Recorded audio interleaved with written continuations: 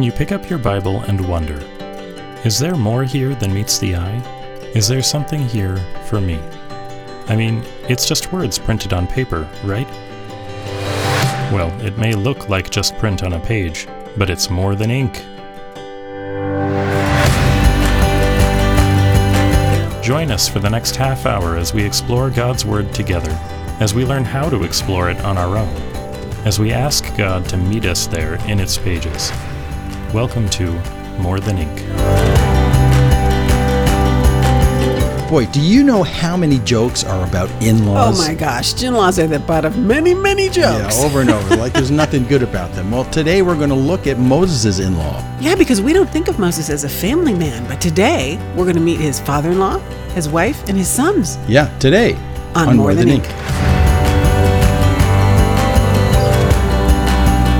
Well, a wonderful spring Saturday morning to you. I'm Jim. And I'm Dorothy. And we again return to the great book of Exodus because, well, we just haven't finished it yet. That's why we're we're coming up to about the halfway mark. That's true. So that's true. It feels like it's been a long time. Lots of time you think, if you get to the Red Sea stuff, well, that's, there's just nothing after that. But there's a ton. Tons. There's the most important part. Yeah, I know. It's really something. So it's kind of fun. Sometimes you think that Exodus is just about Charlton Heston and the movie Ten Commandments. But Ten Commandments. It is about the Ten Commandments. Those are coming up. So plot spoiler. We just spoiled for you. Next week. That's what we're looking at. But this week and next week we're going to do something a little unusual. We're going to still stay with the text. We're in chapter 18, but chapter 18 is dedicated to this guy who kind of does a cameo walk-on in the Old Testament narrative. A guy named Jethro, who is actually the father-in-law of Moses. So we've been following Moses and Aaron as they come out of Egypt, as they go into the desert, all these things going on, and then boom, there's the father-in-law. So we're gonna split this up into a couple of weeks and just slow down. My inkling many times when I'm going through passages of scripture where I read this chapter 18 about Jethro, and then you get past that and you're on to bigger and better things.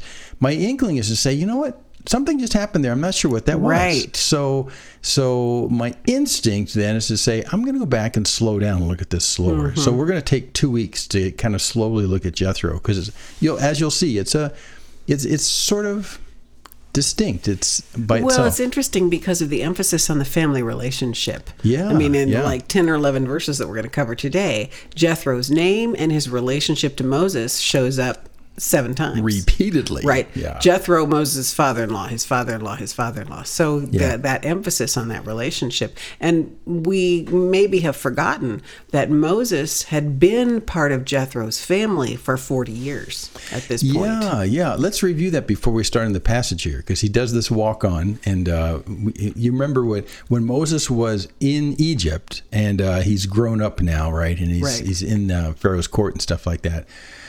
He eventually leaves Egypt because he's 40 when he leaves Egypt. And he gets in hot water because he sort of acts like the judge of the Israelites. He kills a guy, and anyway, he fears for his life actually because of that, and he ends up leaving, and he goes about as far away as you can. He goes to Midian. He's all the way across the Sinai Peninsula, and he goes from being a member of Pharaoh's court, right, and becomes leader of sheep.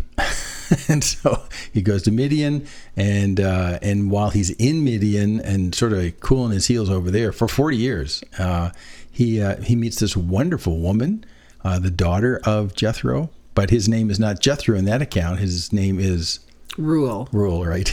Well, yeah, and I looked at that story. That the account goes that, and actually we read it earlier in Exodus. We already covered this, chapter 2. But that when Moses comes into that country, he helps the daughters at the well as they're being bullied by the local shepherds, right? And then he becomes acquainted with their father and agrees to dwell with him. And so his relationship with Reuel actually comes before his real relationship with the daughters. I was going to say, because of that whole watering the sheep kind of incident, he is somewhat impressed with Moses. Right. And says, "What, did you just leave him out there? Bring him home, introduce me to him." So it's a what do you want to call it? It's a relationship of great respect between these two men to start with, and in the end, Moses ends up marrying one of his 7 daughters. Well, but he becomes Reuel, or Jethro's chief shepherd. Yeah. And that's what he's doing when God encounters him at the burning bush. That's right. There, That's right. Several years before this now. Yeah.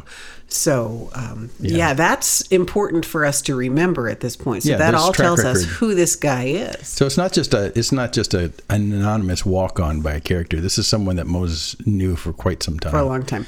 And we're told at the very beginning there in Exodus 2 that this man was the priest of Midian. Now, it doesn't say he was a priest of God Most High. Right. It does say he was a priest of Midian. However, there is some speculation because of the name Midian. Okay. I'm Actually, it's the name from, Reuel, means friend of God. Well, Reuel means friend of God, but since but Midian, if this guy is a priest of Midian, can there be anyone who respects the God of Israel in Midian? And that's what I was connecting to, because it goes back to Abraham. Abraham's wife Keturah, I think it was, who he marries after Sarah dies. One of Keturah's sons is named Midian. Right, and that nation grows out of him. So these are deep descendants of Abraham. So there could have been some residual knowledge of the God of Abraham. Exactly. So there is a connection to Abraham. So, perhaps, when we talk about a priest of Midian, he might be right on in many respects. We'll get some hints that he's maybe a little off, but not much. I mean... Well, his relationship with the God of Abraham seems to be a distant one. Yeah, right? Exactly. And this is the story where it really becomes a personal one. Yeah. So let's see what happens, because he will change his perspective of the God of Israel in this story. Now, before we press into the story, let's just say one other thing. That at the end of our last time together, we talked about the battle with the Amalekites. Oh, yeah, right. That Moses had sat on the rock, right? And the battle had gone a particular way. Well, the Amalekites were also descendants of Abraham, distant descendants. Yeah. And they were, through the rest of history of Israel, associated very often with the Midianites as people who preyed upon Israel. Yeah, yeah. So it's really interesting to me, since I'm studying Genesis concurrently, that the Midianites were the people who were coming through, to whom Joseph's brothers sold him. Oh, that's right. And they brought him down to Egypt. Now, that's a really interesting connection. They were the traders. That it was because of the Midianites that Joseph was in Egypt in the first place, out of which the whole nation of Israel grew up there. And here we are some hundreds of years later, and Moses, who's going to lead them out, goes and dwells among the Midianites. There's something really interesting there to me. In fact, as this Midian high priest meets Moses in the desert, Moses is carrying the bones of Joseph. At this point. At this point in the story. When they come out of Egypt, they're carrying... that's an interesting connection. So there's a lot of full circle things going on here. Oh, my goodness. Okay, what happens when you really track down these names? It's a small world. So now we really have to get into it. Yeah, let's get into Jethro. But by the way, I just love the name Jethro. If we'd had another son, I think I would have suggested Jethro. It's just Our son, by the way, is named John. And that's a good start. Jethro. All I can think of is Jethro Tull, that Let me music read. group. Let's get into the passage. Stop there we go. Okay. Chapter 18, verse 1. Here we go. Jethro, the priest of Midian, Moses' father-in-law, heard of all that God had done for Moses and for Israel, his people. Now the Lord had brought Israel out of Egypt. Now Jethro, Moses' father-in-law, had taken Zipporah, Moses' wife, after he had sent her home, along with her 2 sons. The name of the one was Gershom, for he said, I have been a sojourner in a foreign land. And the name of the other, Eliezer, for he said, the God of my father was my help, and delivered me from the sword of Pharaoh. Jethro, Moses' father-in-law, came with his sons and his wife to Moses in the wilderness, where he was encamped at the mountain of God. And when he sent word to Moses, I, your father-in-law Jethro, am coming to you with your wife and her 2 sons with her, Moses went out to meet his father-in-law and bowed down and kissed him. And they asked each other of their welfare and went into the tent. Then Moses told his father-in-law all that the Lord had done to Pharaoh and to the Egyptians for Israel's sake, all the hardship that had come upon them in the way, and how the Lord had delivered them. And Jethro rejoiced for all the good that the Lord had done to Israel, in that he had delivered them out of the hand of the Egyptians. Okay. Stop there. Great meeting. So somewhere in the history of these things, it looks like Moses sent his wife and son or sons back. Well, remember we read that, actually. It's back in chapter 4. when Moses had gone to his father-in-law and told him, now I need to go back to Egypt. But what he told him, this is very interesting to me. He didn't tell him, God has told me to go and deliver the people. I need to free my people. He told him was, I want to go back to Egypt and see my people and see if they're still living. Yes, he was still So alive. he packs up his wife and sons and takes off across the desert. So that kind of implies that Moses had led Jethro to believe they were just going back to Egypt to live. Right? Yeah, right. Which kind of sets up that whole incident. Or visit relatives or something. Where then Zipporah circumcises the sons and Right. touches Moses' feet. Now, we've spent some time talking about that, and that is a cryptic event, and there's a lot there that we don't understand. But in any case, at that point, she seems to go back to her father with the children. Yeah, and that's what I was saying. We don't have that documented when she's shipped back. However, there's a clue in the names of the two sons. Right. Because Gershon was clearly there when they left Midian and then went back to Egypt, because his name means he was basically born as a sojourner. Right. But then Eleazar, who's born after that, God is my help. He's delivered me from the sword of Pharaoh. Right. So Eleazar is, at least he's named after they get out of Egypt. Right. So, but anyway, the two sons are sent back along with their mother Zipporah back to Midian and back to live with Jethro. And now here, Jethro, her father and Moses' father-in-law, is bringing them back to Moses. And we don't know precisely how long Moses was in Egypt. Right. Right? It could have been a few months. It could have been up to a couple of years if you figure out how long it took all of those plagues to play out. We really don't know. But it's been quite some time. Yeah. And it is implied here, I think, that Zipporah is coming back to stay. Yeah. Because we have another account in Numbers 12 where Miriam and Aaron grumble against the woman that Moses had married, because they had not met her up to this point until after all of this phenomenal escape from Egypt. Yeah. So anyway, that's... Yeah, and it's interesting here, too, that it seems as though Jethro is bringing back the family because he's gotten news of what's been going on. Right. And, like you said back in chapter 4, the last words it sounds like he heard from Moses when he left was, I'm going to go back and see if any of my people are still alive. People are still alive. Well, that's not exactly it. All of a sudden, Jethro's getting all this news about what God's doing for Israel, how the Lord had brought Israel out of Egypt. And so he's figuring, well, they're out of Egypt. They're out of danger, I guess. They're wandering in a place that I know of, in the wilderness. I'll just reunite the family. And so that's what he does. And what we don't know is whether Jethro expected Moses to lead the people out. Right? Because Moses had that assignment from God back in Exodus 3. Yeah.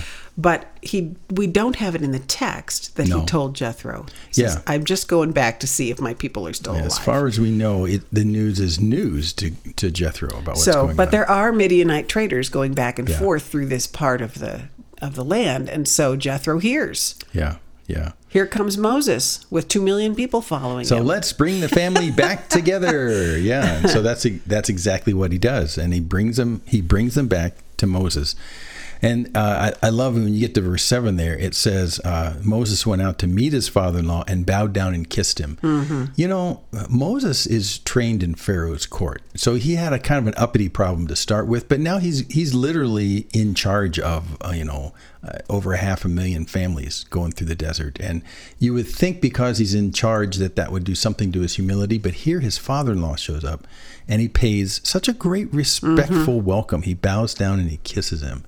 That's an astonishing thing to me. I would think it would have gone to his head. They had a long relationship. Yeah, that's true. But, they talk about the fact that power corrupts and absolute power corrupts. It doesn't seem to have happened to Moses right here, because when he sees his father-in-law, he does such a warm welcome, respect. And this guy's president of the country. Okay, well, Moses has come down from his lofty place exactly after, being raised in Pharaoh's court and having at least the appearance of power. Yeah. And then having to run away from there, and he winds up spending 40 years herding sheep in the desert. Very humbling. Those 40 years were a lot of time to think, well, this is my life now. Mm-hmm. Right? And Moses never expected the call of God to come. Yeah. And he lived largely on the grace of Jethro. In fact, even to the end, when he leaves Jethro, he's still tending Jethro's flock. Right. Moses doesn't have his own flock. So, and again, these men are tight to start with, but you would normally think, if you think of someone in power like a king or a president or something like that, and someone says to the president, "Oh, your father-in-law is here," You go, whatever. But that's not the case here. Moses is still a really humble man. In fact, later on in the narratives, you'll see it said, as they talk about Moses, that he was the most humble man that ever lived. And you see it here just in this simple thing of him bowing down and kissing his father-in-law. And they asked each other about their welfare. They caught up and they went into the tent. That's a sign of great hospitality. Like, let's sit down and talk some more.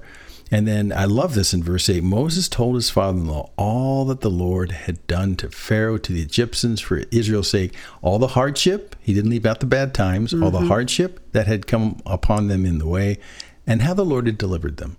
I really like that. I like the fact that he included the hardship. He says, it wasn't an easy thing that happened. God did do this, but it was tough. Well, if you think back over the 10 plagues, that would have been horrendous enough. But then think they've been 3 months. They're roughly 3 months into the wilderness at this point, and they have experienced some rough things.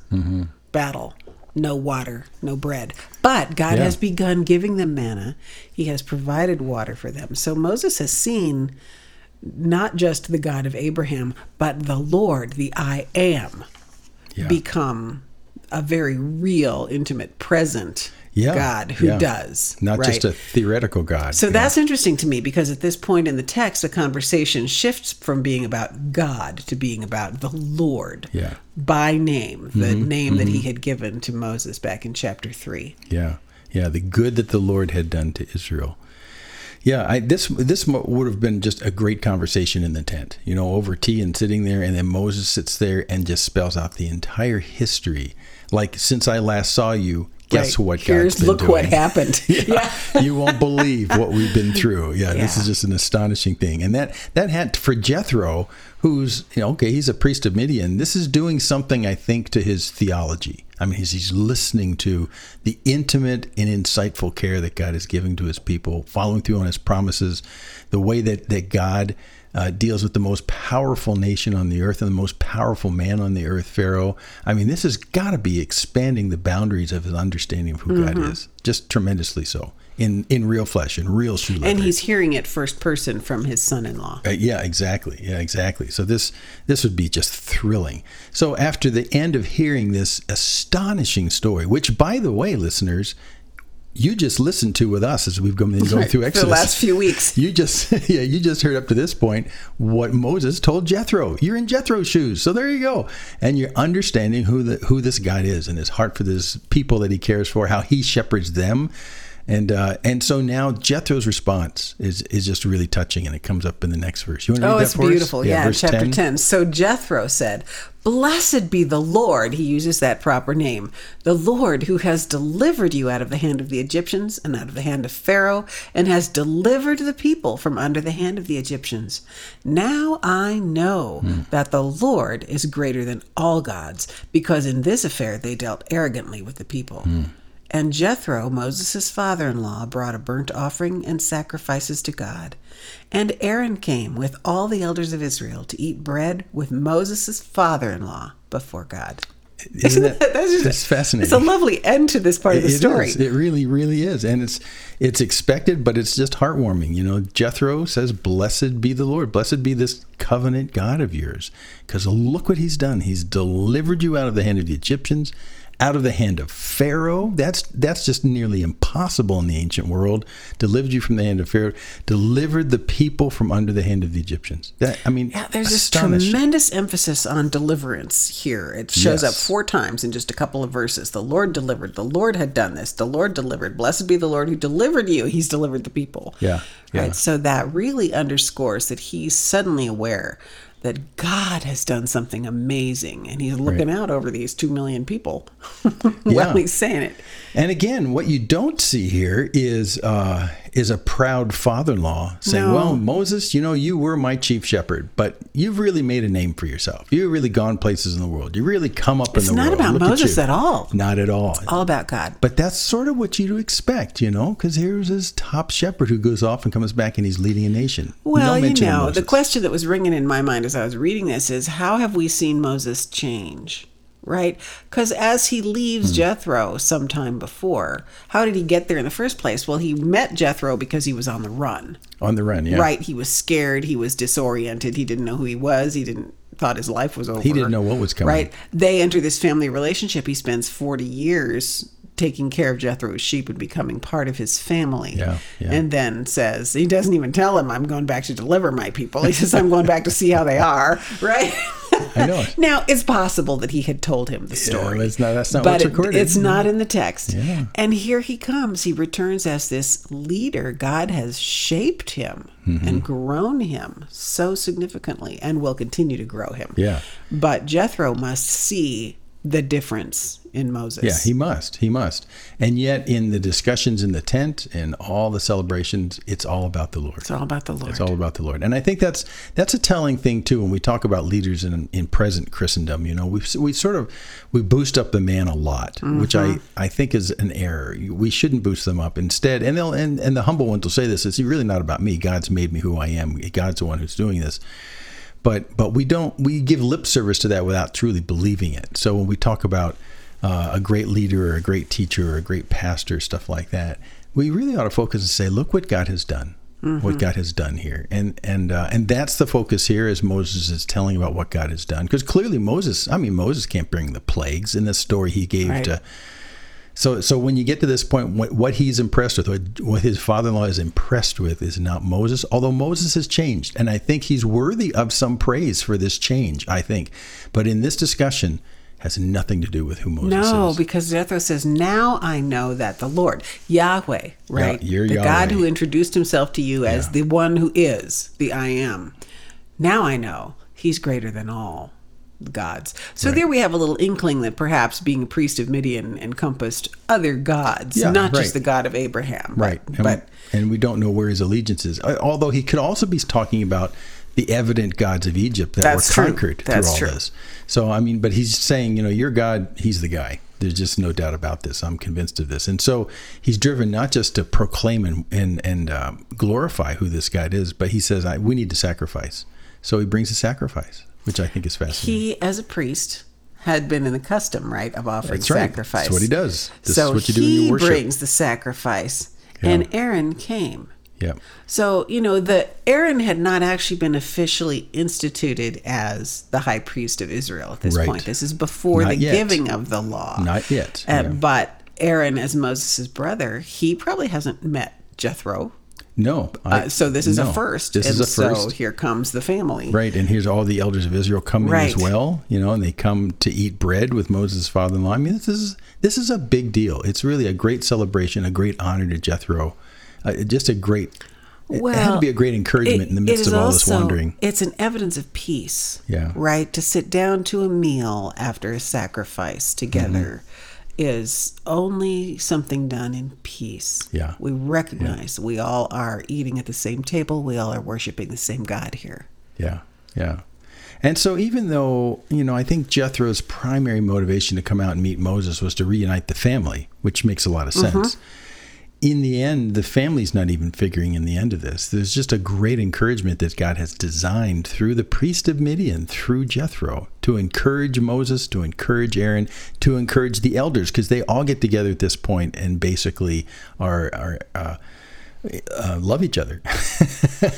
And I had to think, this is a wonderful thing, because through the trudging through the desert and stuff like that, there have been lots of ups and lots of downs, lots of drama, lots of conflict, as we'll see next week.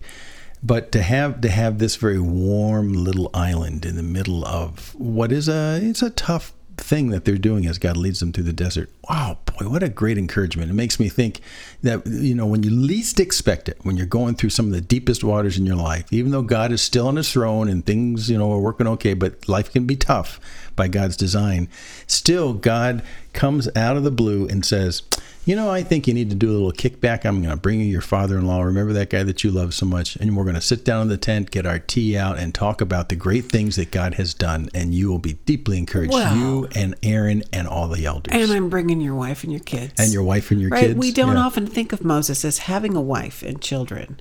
And it must have been tremendously meaningful to him. To see his wife and his sons. Yeah. So this is like an oasis. This is an emotional oasis in the middle of Exodus. So many ups and downs. And, next week, as I mentioned, we're going to get to the fact that there's some struggles going on with this new nation that's wandering. There's some more than just the grumblings we talked about at Meribah and stuff like that. But I mean, it's tough. So to have this kind of guest appearance of his father-in-law, whom I think he always had deeply loved because he'd been with him for 40 years and respected, and then out of the blue, he's there to encourage Moses. I think it's just great. I love it. It is encouraging, even as we're talking about it, and to have that kind of validation. You're still a part of the family. Yep. I still love you. Here's your wife and kids. We're still your people, right? Yeah, right. Yeah. And although we don't know, but think about what have happened through Jethro as he goes back to Midian. This man who now one of the few people in that whole region of the world has a front row seat from the lips of Moses himself about what this God had done in Egypt that they'd heard about, but they didn't know the half of it until he sat down with Moses. What is that going to do to the spiritual climate in Midian when he goes back home and says, I've got a story to tell you and you won't believe about the God of Israel? I mean, that's got to be a big thing. But I don't have any clue what happened when he went back. But there's an investment in Jethro as well in terms of giving him an understanding of the truth. Well, we're out of time. And so next week we're going to come back. We're going to finish chapter 18, and we're not done with the visit. We're not done with Jethro. We still have some good visit time on the books. So you'll want to come back and hear exactly what that's all about, because that ended up being something that changed the nature of Israel for a long time. This discussion with Jethro out in the desert. So I'm Jim, and I'm Dorothy, and we're glad you're with us. We hope you're reading with us. If you are, pick it up in the middle of chapter 18, and that's where we will be next week. So join us there on More Than Ink.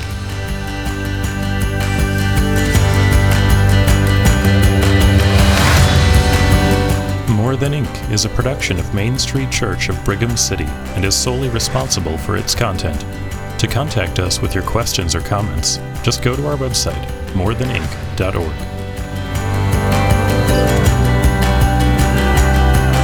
But in this, right. Okay, I'll start that again. Start again.